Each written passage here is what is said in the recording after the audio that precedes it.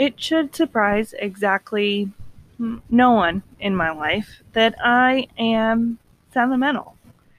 I am sentimental about dates, anniversaries, things that mark moments in my life where I've seen God work. And for me, it's always been a uniquely personal experience between me and God and how He has shown up in my life for me before. Um, and so I just wanted to talk about some of those things because I think it matters to talk about the ways that God has shown up in our lives when we didn't expect it, maybe didn't even want it, but it just happened. And I always find myself getting sentimental around the month of August because probably the most recent and most significant moment marked for me in the ways that God has shown up for me is August 11th. On August 11th, 2018, I packed up everything I had to my name. I put it in a Honda Accord and I drove 300 miles to a new home in Virginia. And when I think about the fact that that was 3 years ago, I find myself a little stunned because who I was 3 years ago and who I am today are vastly different people. Um, and in really good ways. I don't necessarily dislike the ways that I've been changed in these last 3 years. Um, but yeah, when I think about 3 years ago, where I was at in my walk with the Lord, where I was at in my confidence in myself, my abilities, it just is so different. And I feel like that person was just a kid. I mean, 23. Yeah, 23, almost 24. Yeah, almost 24 when I moved. And that feels like such a baby to me now because of the life that I've lived in these 3 years and the ways that I've grown. Um, and I just think that it matters to talk about these things because I think it's biblical. I think there's a mandate set out for it in Scripture in the ways that God has marked and honored the journey in other people's lives in Scriptures, and the way that He has kind of instructed us to, go back and think about, the ways that He has shown up, so that in the moments when we feel like He's not, or we feel like He's delaying, we can see the ways that He is being faithful because He's been faithful before. He doesn't owe us faithfulness. It is in His nature to be faithful. And I think that a lot of the time we can kind of confuse those two things because by assuming that we're owed faithfulness, we see it through our perception and the way that we approach those conversations versus having it be someone else's character quality. So regardless of our season, our walk, our struggle, our joy, regardless of what's happening personally, it is the nature and personality of God to be faithful. And so I owe that relationship and that dedication, respect and honor, and to see it for what it is. And kind of where this all comes from for me in my walk is through the book of Joshua. In Joshua 4, I'll read some of it only because, well, I don't need to explain why I'm going to read Scripture. I'm going to read Scripture and it's going to be okay. But it has some significance past just the weight of the passage, which is why I'm choosing to read it right now. So Joshua 4, and they had just finished passing over the Jordan. The Israelites had just finished passing over the Jordan on dry ground. And so it says, when all the nation had finished passing over the Jordan, The Lord said to Joshua, "Take 12 men from the people, from each tribe a man, and command them, saying, Take 12 stones from here out of the midst of the Jordan, from the very place where the priest's feet stood firmly, and bring them over with you, and lay them down in a place where you lodge tonight." Then Joshua called the 12 men from the people of Israel whom he had appointed, a man from each tribe, and Joshua said to them, "Pass on before the ark of the Lord your God into the midst of the Jordan, and take up each of you a stone upon his shoulder, according to the number of the tribes of the people of Israel, that this may be a sign among you, that when your children ask in time to come, 'What do those stones mean to you?' then you shall tell them that the waters of the Jordan were cut off before the ark of the covenant of the Lord when it passed over the Jordan. The waters of the Jordan were cut off. So these stones shall be to the people of Israel a memorial forever."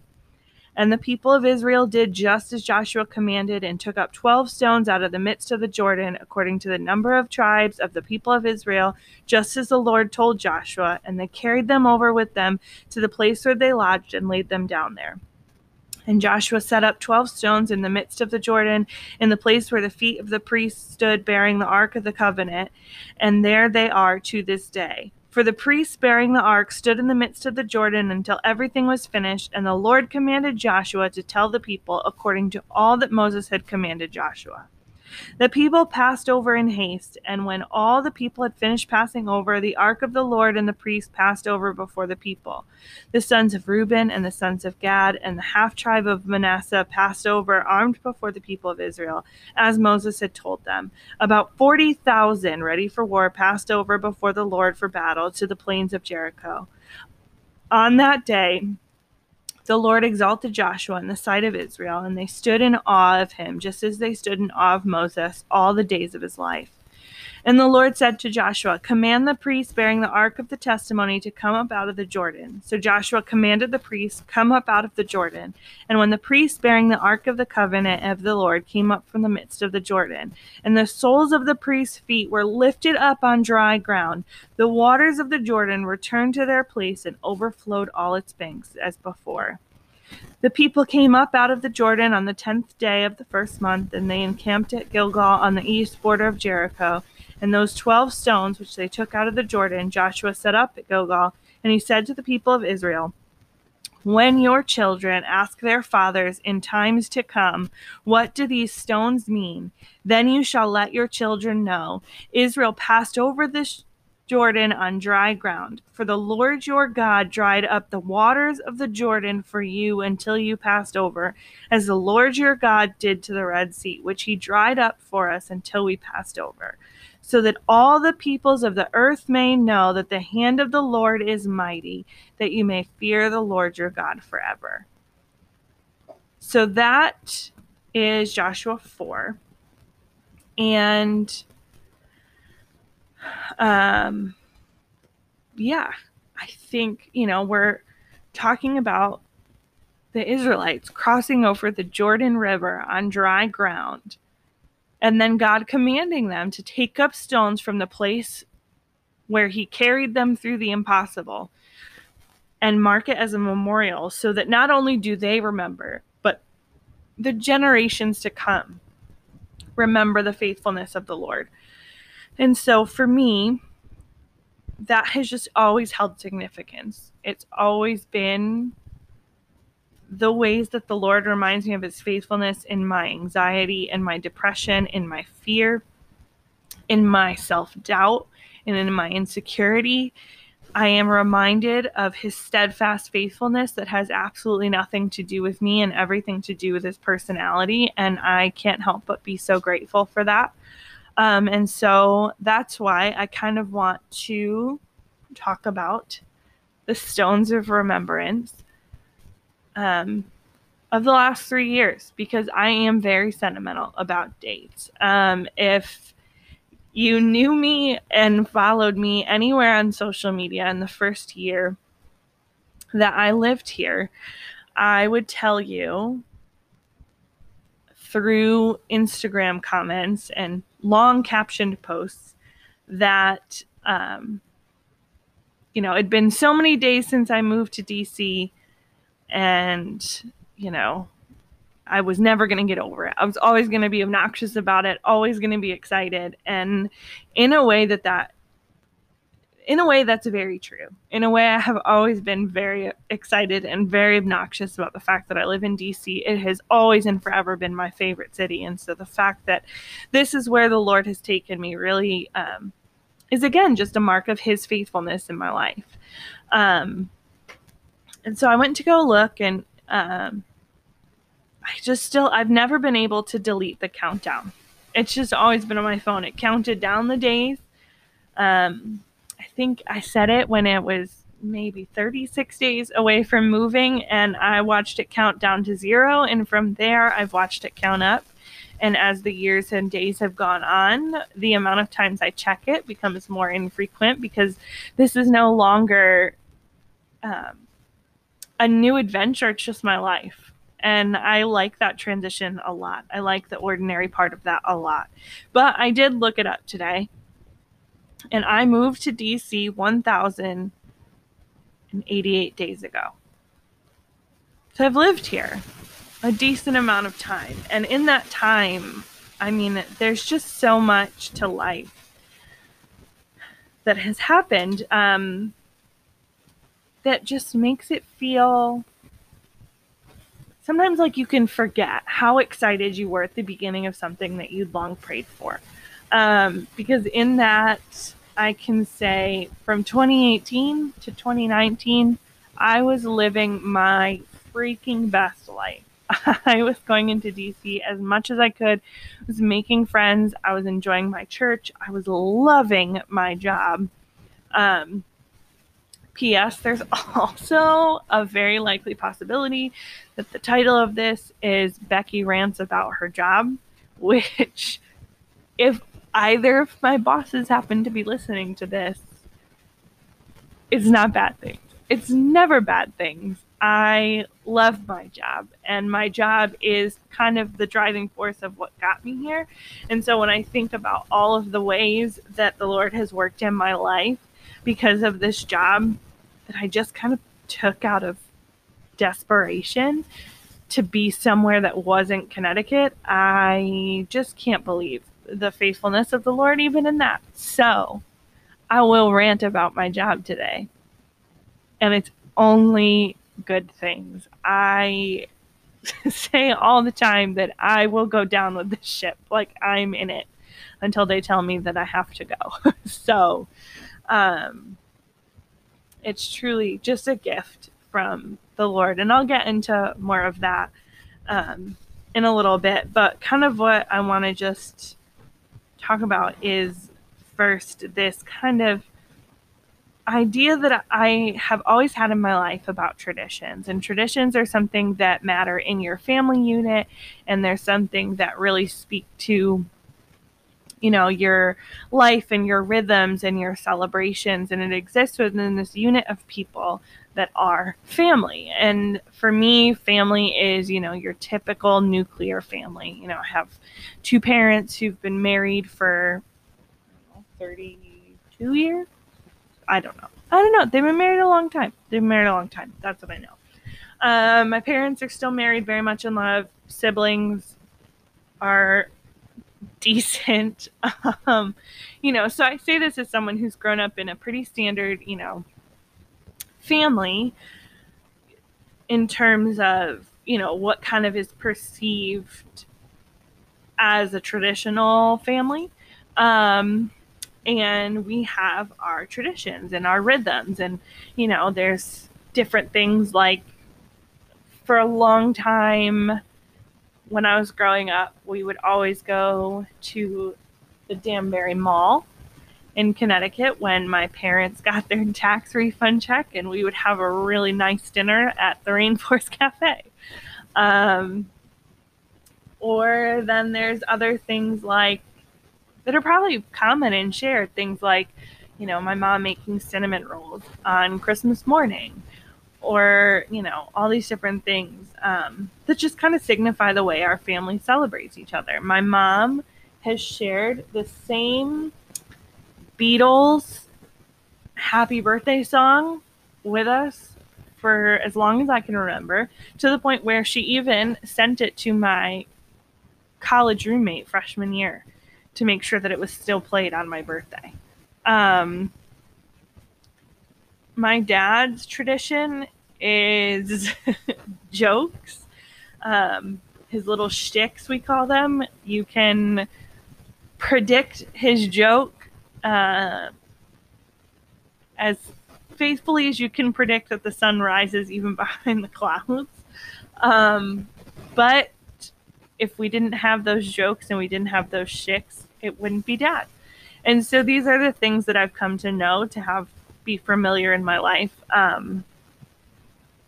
Yeah, I don't know. It's always been a family thing. And so one of the struggles I've had as I've gotten older and as I've kind of branched out on my own is, how do I honor this kind of natural, I don't even know, like there's just this natural bend, I guess, towards traditions, and having them carry more significance for me than maybe the average person. And so, for me, because traditions have always been associated with family, I've kind of always approached it from this point of view of like, when I get married, I'm going to do this, or when I have kids, I'm going to do this, or, all these different things. But in doing that, I put my life on pause, and I can have traditions with myself. And so I do.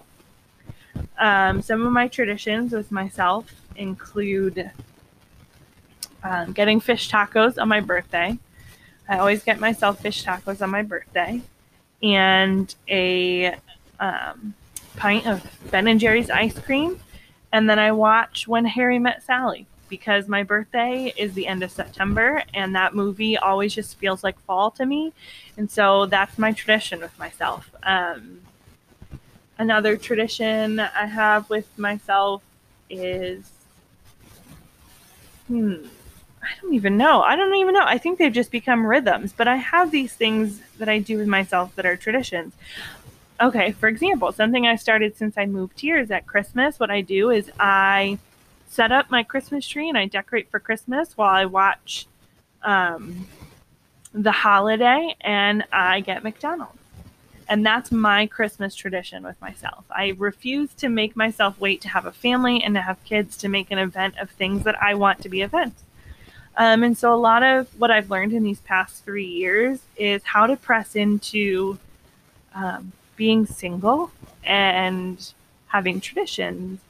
And so one tradition that has started for me is on or around August 14th, I go into DC and I go to the World War II Memorial. And I put my feet in the water.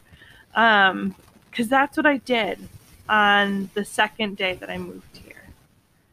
Or no, probably the third day. Probably I unpacked the first day and the second day. But when I was unpacked and had everything settled, and I had a day between, when I was kind of all moved in and when my job started, and I went into DC and I stood there and I grinned as big as anything. I probably looked like a ridiculous tourist, and I will never ever care. And I walked up from the I took the metro in, walked up from the metro, and took my phone out to walk to the monuments that now are so familiar I don't even need to look at a map to find them. But on that day, I pulled out my phone. I walked from the Smithsonian Metro Station to the Washington Monument. And then I walked from the Washington Monument to the Lincoln Memorial. And I would not let myself turn around and look at that view that I knew was one of my favorites and knew it from the movie. And then I would not let myself. I just kept pushing forward, climbing those steps, and I got to the top, and I turned around and I just looked out, and I knew that this was my home now. Like, I just could not believe how incredibly blessed I was and how loved I was, and there's just so much there. so much. And so then I took some pictures and I walked back to the World War II Memorial, and I sat down and I took off my shoes and I slipped them in the water, and I didn't know you could do that. And so I slipped them in the water, and then, yeah, I just sat there and I thought about the fact that I lived here and that this is what I got to do. And then on the 1 year anniversary, I went and I did the same thing. And on the 2 year anniversary, I've done the same thing. And I have it marked in my calendar to do the same thing around year 3. And yeah, so that's my tradition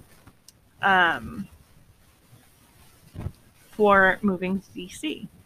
And so I just always want to honor the person in me that loved that and loves to mark those days and those moments and those stones of remembrance. And when I'm sitting there with my feet in that water and I'm looking around at this place that I live, I am reminded of the faithfulness of the Lord that got me here, which I'll go into in a few minutes. But that is just kind of this overview of how I got here and why it will always matter to me to put my feet in the water of the World War II Memorial and sit there and think about all these different things in my life, and all these different ways that I've watched the Lord show up when I didn't know if he would, and just to honor the person that believed in faith that he was going to show up here, and he has in big ways. And so I'll kind of walk through, some of my job and the ways even that is answered prayers and continues to be answered prayers, and just is the faithfulness and the kindness of the Lord in my life.